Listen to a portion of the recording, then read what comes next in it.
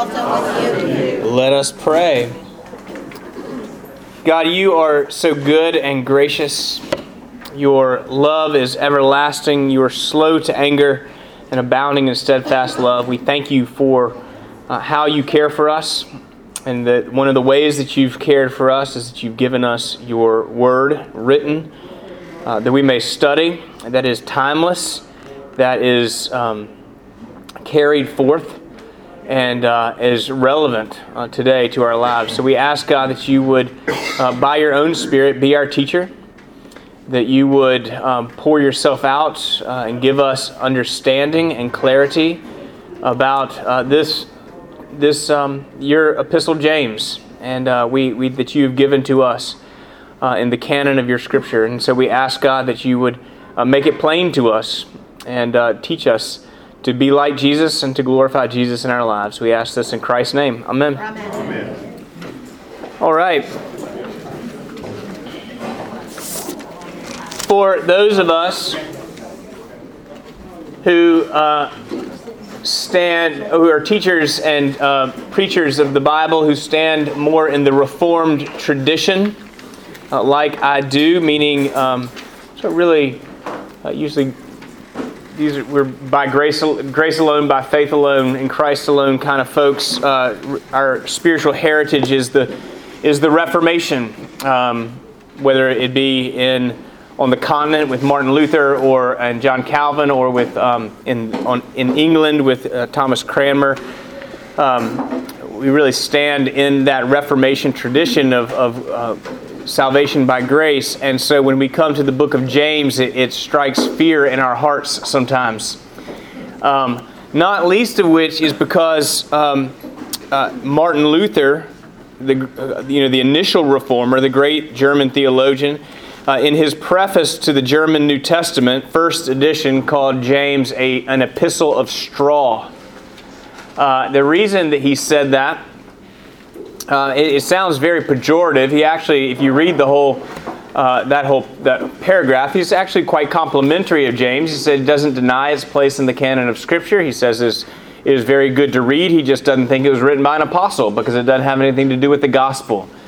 Now, many folks, as you can imagine, have come behind Martin Luther and said, wait, that's not true. And in fact, Luther removed that phrase in the subsequent editions of his German New Testament. But it stayed in memory. And it stayed in memory to the point that I'm, 502 years later, I am still talking about it in another continent. That's a pretty long legacy, isn't it? So he said the book of James is a fine book. It praises God's law. He has no problem with people reading it, but it does.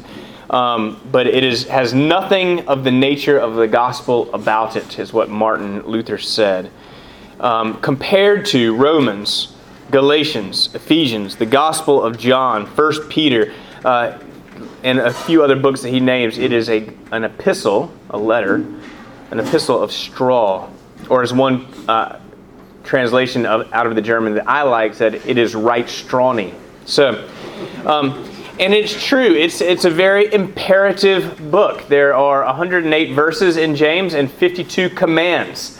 So every other verse, by average, has at least a command that is something that you are to do, and so for salvation by faith through grace in Christ, kind of folks, it makes us a little nervous. And in fact, the word gospel is not found within it. Most disturbing about the letter of James is in chapter 2, which we're going to cover today.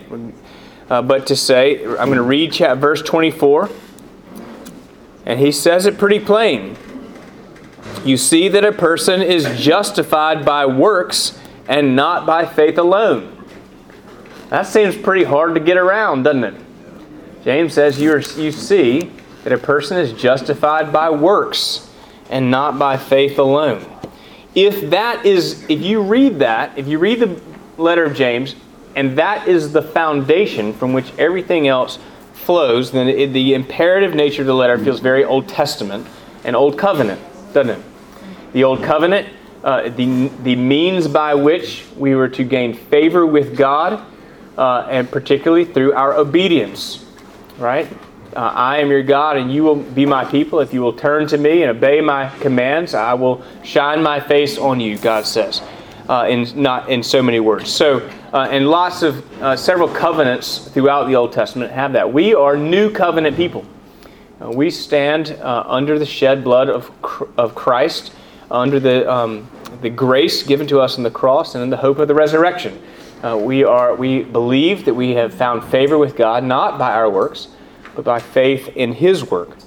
So what is going on here in this epistle? You can see why it has caused some controversy and some, let's call it, discussion among church folks.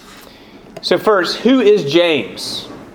Who is James? There are three people named James in the New Testament. One is James, the son of Zebedee, the brother of John, the one that Jesus called by the Sea of Galilee, James and John. And James and that John are with Peter and Jesus on the Mount of Transfiguration. That James seems to be one of the main inner circle of Jesus. Very prominent. He's often called James the Greater, or James the Great. There's another James among the disciples, named in all three Gospels, James the son of Alphaeus. That's the only thing we know about that James. He's sometimes called St. James the Less. And so it is unlikely that St. James the Less wrote that, because we just don't know anything about him, right? Then there's James the son of Joseph and Mary. This would have been Jesus' brother, or his half-brother, because Jesus, of course, was the Son of God. But the son of Mary and the son of Joseph, James the Just, is what he's often called. He's a primary leader of the church in Jerusalem. We do not see him in the Gospels, other than the fact that he is mentioned among the brothers of Jesus. But he became a prominent leader of the church in Jerusalem. And we know from the book of Acts that James the Greater was killed by Herod in about AD 41. So that would have been too early for this letter to have been written.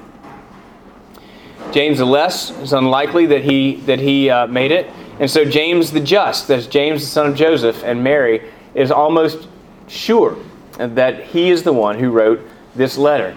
It's certainly in accord with what we see of James, the brother of Jesus, in the book of Acts, and what we hear of particularly in Paul's writings. So then what is going on with this disparity, this seeming disparity? Well, again, you can imagine there's been a lot of PhDs won on speculating about this, but here's what I think is going on. This is written in the mid-40s, maybe 46, 47 AD.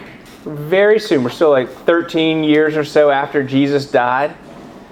Early on in the development of Christian theology, the Jewish Christians, the Christians were very much still identified as Jews, and they understood part of how they lived their faith is to be obedient. That would not have been controversial to them. And they hear rumors of this former Pharisee, now a zealot for Jesus, off in the hinterlands of Asia, telling people, according to the rumors, that this person Paul or Saul or whatever his name is telling people that we no longer have to follow Moses, that we only have to believe, and it doesn't matter what we do. We're just ushered into the kingdom. And so you can imagine James saying, "Well, hold on, let's address this." And so what I think James is attacking is early rumors of what Paul was saying. We see then in Acts chapter 15, Paul returns from his first missionary journey. He comes to Jerusalem. He meets with James. And James hears him out and welcomes him in and calls him brother. And they work on a letter to be sent out. It turns out they're actually saying the same thing. What James is concerned about is that Christians are still to shine the light of Christ by the fruit of their lives. That's the whole faith without works is dead.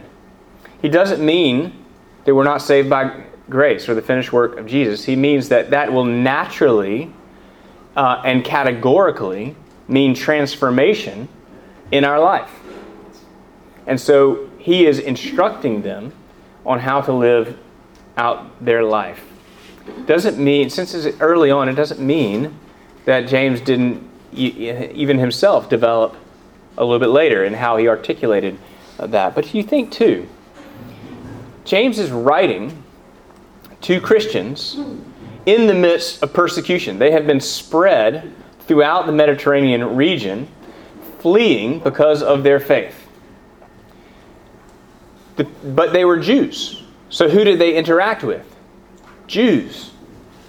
If you go off the handle and start saying, it doesn't matter what I do, how are you going to be received by the very ones you're trying to bear witness to? You're going to be shunned. And so obedience was not just an important means of glorifying God, but it's also an important strategic means of advancing the gospel among their audience. And so James is really concerned to show those Christians how to live their life in such a way to shine the light of the gospel. I do think, and we're going to look at it in just a minute, particularly in verse 18 of chapter 1, but you can also imagine that he's got to write in code a little bit. And so this letter probably wouldn't have gotten him in trouble, but the Christians would have known what he was talking about. So we're going to see that he actually uses some of the same phraseology that Paul uses, even though that verse 24 seems problematic. If we put it in, if it becomes the context, it's problematic. But if we put that verse in the context of what's going on, then I think it becomes easier to swallow. Does that make sense? Are you following what I'm saying? Clear as mud? Doing okay? Clear. Okay. We want to be a little compassionate towards James. We don't want to just read Paul plainly in his context and read James and then put them both in our context and say, well, I don't like James, I like Paul. Or I don't like Paul, I like James. I've had people say to me, I love the book of James because now I finally know what I'm supposed to do. Like it just is it feels so concrete to them because we're looking to be told what to do. The problem with that is what? We'll get self-righteous, right? Look, I'm doing it, and you're not. So, good on me. So James is writing to these Jewish Christians. They're Christians, but they would have been almost certainly all from Jewish backgrounds. And he starts this. This is the context. Right out of the gate. Count it all joy, my brothers, when you meet trials of various kinds, for you know that the testing of your faith produces steadfastness. And let steadfastness have its full effect, that you may be perfect and complete, lacking in nothing. James's context is that he's writing to people who have suffered. They've suffered for their faith. And you can imagine, and I don't know if you were like this. I mean, I was sort of like this in some ways. You say, well, when I accept Christ, and when I become a Christian, when I become serious about my faith, that's going to take care of all my problems. And I'm not going to have any problems anymore because God's going to protect me. And then all of a sudden, you get T-boned at an intersection. Or you get T-boned at work. Or you get T-boned by your ex-spouse's lawyer. Or whatever it is, life is going to T-bone you. Right? And you think, wait a second, what happened? Where's God? Maybe there is no God. I thought he was going to protect me. Anybody ever dealt with something like that? Been through that valley of the shadow? Yes. God does not promise. I wish he did. I wish the psalm said, yea, though he protects me from keeps me out of the valley of the shadow of death. But he does not. He walks with us through it. He takes us through it. He is not a bridge over it or a beam me up around it or whatever, something like that. Fast forward. Well, how did we get this idea to begin with? I mean, it's prevalent. It's prevalent. I think because we imagine that God is good and He is sovereign. I mean, the question is, how did we get this idea in the first place? I mean, God is good. God is sovereign. If He's sovereign and good, then why did this happen? Then why? Then how? Either He's not sovereign, and He could have prevented this from happening to me. But He so either He's not good, but He is sovereign, or He's not sovereign, but He is good. It's very hard for us to reconcile. And it's sort of a pipe dream, I think. But it's and there are preachers who will tell you. I mean, we call them the prosperity gospel. If you just give your life to Christ, and if you have enough faith, you'll get rich. And oh, by the way, it will really help if you send me, a few $1,000s. But it is stewardship season after all. So I think there is this sense that we're making God in our own image, and if we were God, that's how we would do it. So I think that's the idea. But actually, God didn't protect His own Son from suffering. In fact, the salvation of the world came through His own suffering. Therefore, it is unlikely that you will avoid suffering. But actually, through your suffering, that you will actually find God in a much closer relationship with God. Now, I don't want you to suffer. I see your hand. I'm coming. I don't want you to suffer, and I certainly don't want to suffer. I'd rather you suffer than me, but I don't want any of us to suffer. But I think we want to treasure those times. I mean, I think maybe only Christians can say that. I don't know. When you're going through it, you're not treasuring it. Oh no, you're going through it. Yeah, you don't want that. You don't want that. When you're on the other side, you realize that you made it through it, and you're like, phew. I've actually known people who actually had the ability, maybe not right off the bat, but had the ability in the midst of it to say, at the very least, in all things give thanks. So, I think that's, James is encouraging obedience in the midst, because you think, if I'm going to throw my hands up, forget this. I'm mad at the people, I'm going to fly off the handle that are causing the suffering, whatever it is. James said, no, remain steadfast in your faith. Okay, yeah, who's my hand back here? Richard? I was going to steal a little bit from your sermon where... it's always a good idea. Yeah. Salvation and sanctification, you pointed out, are separate. Yes. Good and sovereign are separate. Yes. Yes. But yet they work together. They work together. Good and sovereign are different. They're separate, but they work together. All things work to the good of those who love the Lord, right? And let me tell you, listen, maybe you're going through a period like that now, and it's, I don't take any joy in saying, hey, it's, God is with you. And what I want is God to alleviate your suffering. That's what we talk about. Like, I've got a friend who has a brain tumor, and he's got people praying for him, and that brain tumor is evaporating. It's amazing. We thank God, praise God, of course we do. It's very hard to then say to the next person who also has a brain tumor, we're praying for you, and it doesn't evaporate. In fact, it accelerates. It's very hard to say, oh, God is with you. It's tough. Let me tell you, it's tough as a pastor. And, but we stay with it. We trust God through the midst of it. And so that's the context. James is encouraging people who are suffering to stay with their faith, to not let those things get in between them and obedience. Okay? Particularly, it seems, some of those who were poor were suffering at the hands of those who were rich. He doesn't go into the controversy, but he really encourages those who are poor. Let the lowly brother boast in his exaltation, he says in verse 9. And let the rich boast in his humiliation. Isn't that interesting? That's what, remember Isaiah said that the valleys will be lifted up and the mountains will be made low. It doesn't mean that the valleys will be turned into mountains and the mountains will be turned into valleys. The gospel it levels the playing field. We're all put on that level plane. So sometimes those who are brought low are brought to Christ by being lifted up.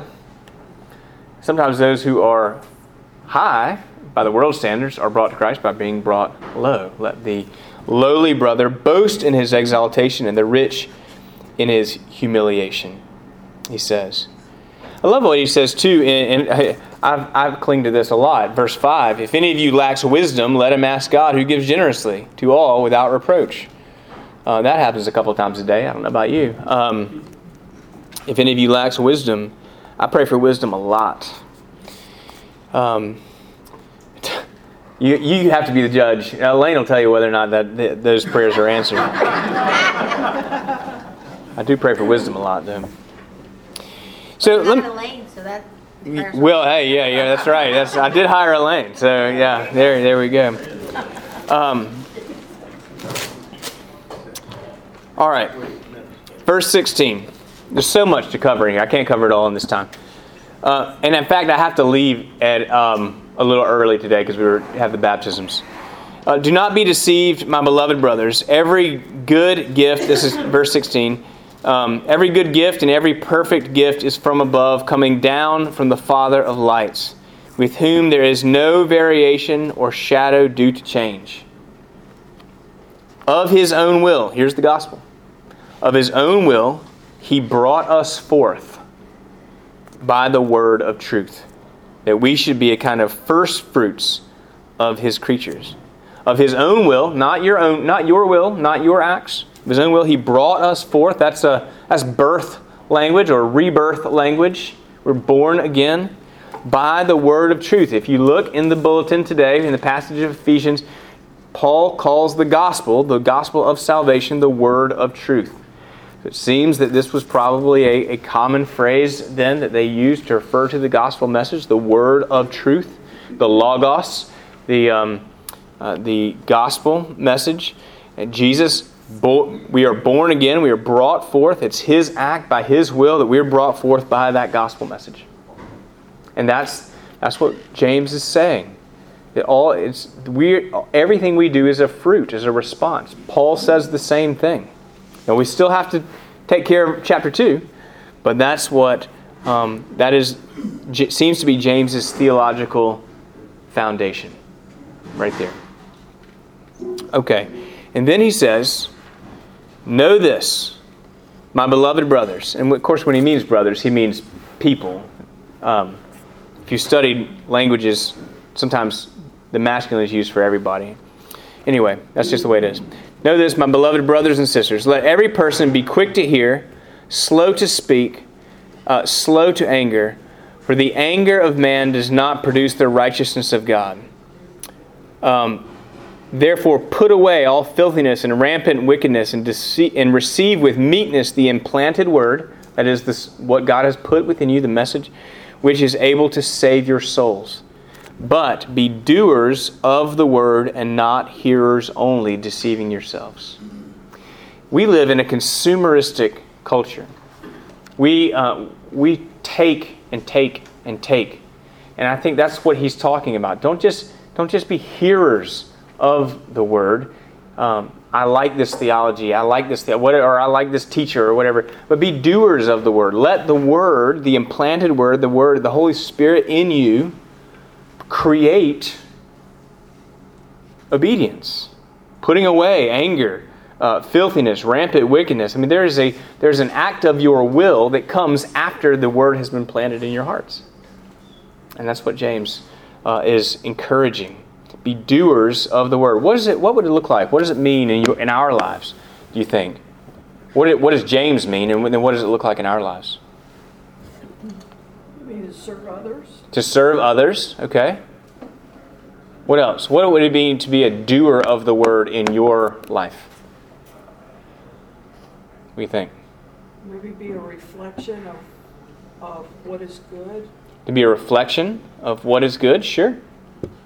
The word has to be engrafted into you by your will to study and open your heart Yeah, you're studying the Word.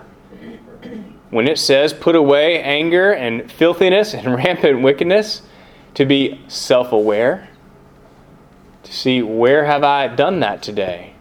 What is it looking like in my life? Who do I need to apologize to? And the Holy Spirit works with us. In the Holy Spirit working with us. Yes, ML?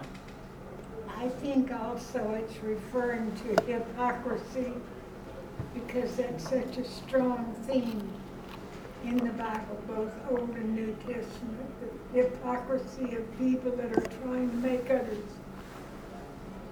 You must do this, but by the way, admire me for what I'm not doing. Yeah, so ML said she thinks he's talking about hypocrisy, which I think is certainly in there.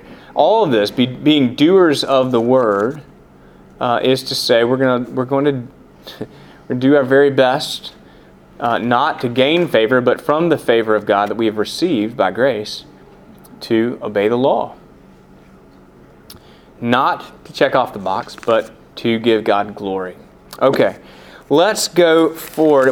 I really would love to talk, chapter 2, my brothers, show no partiality as you hold the faith of our Lord Jesus Christ. This is really similar to a parable that Jesus talks about not showing partiality. How often do we, if two people walk in, one in fine clothes and one in dirty rags, are we going to say, oh, hey, you in fine clothes, come sit here?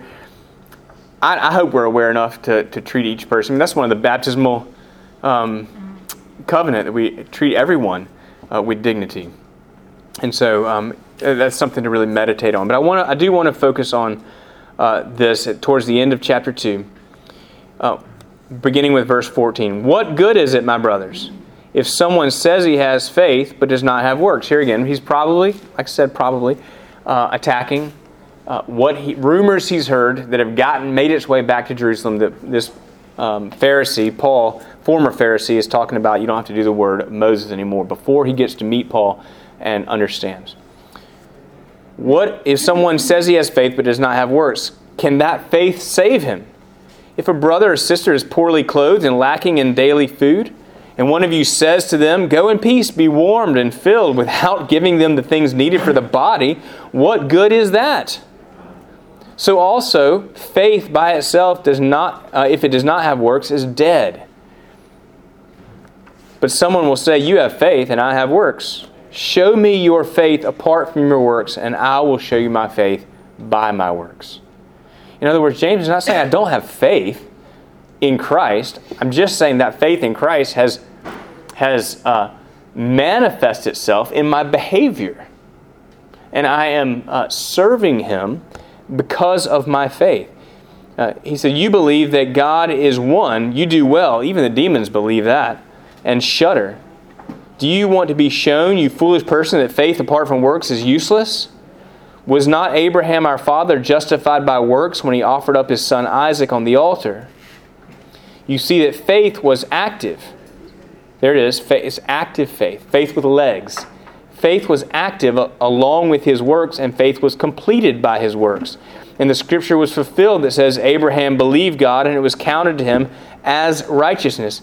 And he was called a friend of God. You see that a person is justified by works and not by faith alone. So I think what James is doing is he's saying that works are the evidence of our saving faith. The word justifying is not talking about our salvation, but he's talking about it proves our faith. The fact that we say that God has done it is that itself is justified by the fact that our lives are different because of it. Yes, Richard. Didn't Paul, in a different way, express the exact same thing in Galatians chapter 5 with the fruits of the Spirit? Absolutely. Yes, the fruit of the Spirit is love, joy, peace, patience, kindness, goodness, faithfulness, gentleness, and self-control. Against these things there is no law. We are not, he is saying that we should be all of those things, but it is God working in us. Paul talks about this in the second half of all his letters. Starts with the gospel, And he talks about how we live that out. So Paul wants obedience too. Paul just takes a little more pains, and James may have later, if he'd written a letter later, but Paul takes more pains to explain the justification we receive through Christ and his finished work. But I don't think we need to read James as repugnant to Paul. In fact, the articles of the 39 articles, which are the doctrinal statement that form the Church of England, say we don't read two passages of Scripture as repugnant to one another. If there is a seeming contradiction, we're going to do our best to find out why, and how to explain it. Yes. This is my father-in-law, Richard Poindexter. Comment on doing good. Yes. Doing good. Go out and do something good this week, as well as in the future. Go do something good this week. Yeah, that's right. I'm not just waiting for kingdom come. That's right. Can you really have faith without? It just seems like it'd be a natural occurrence.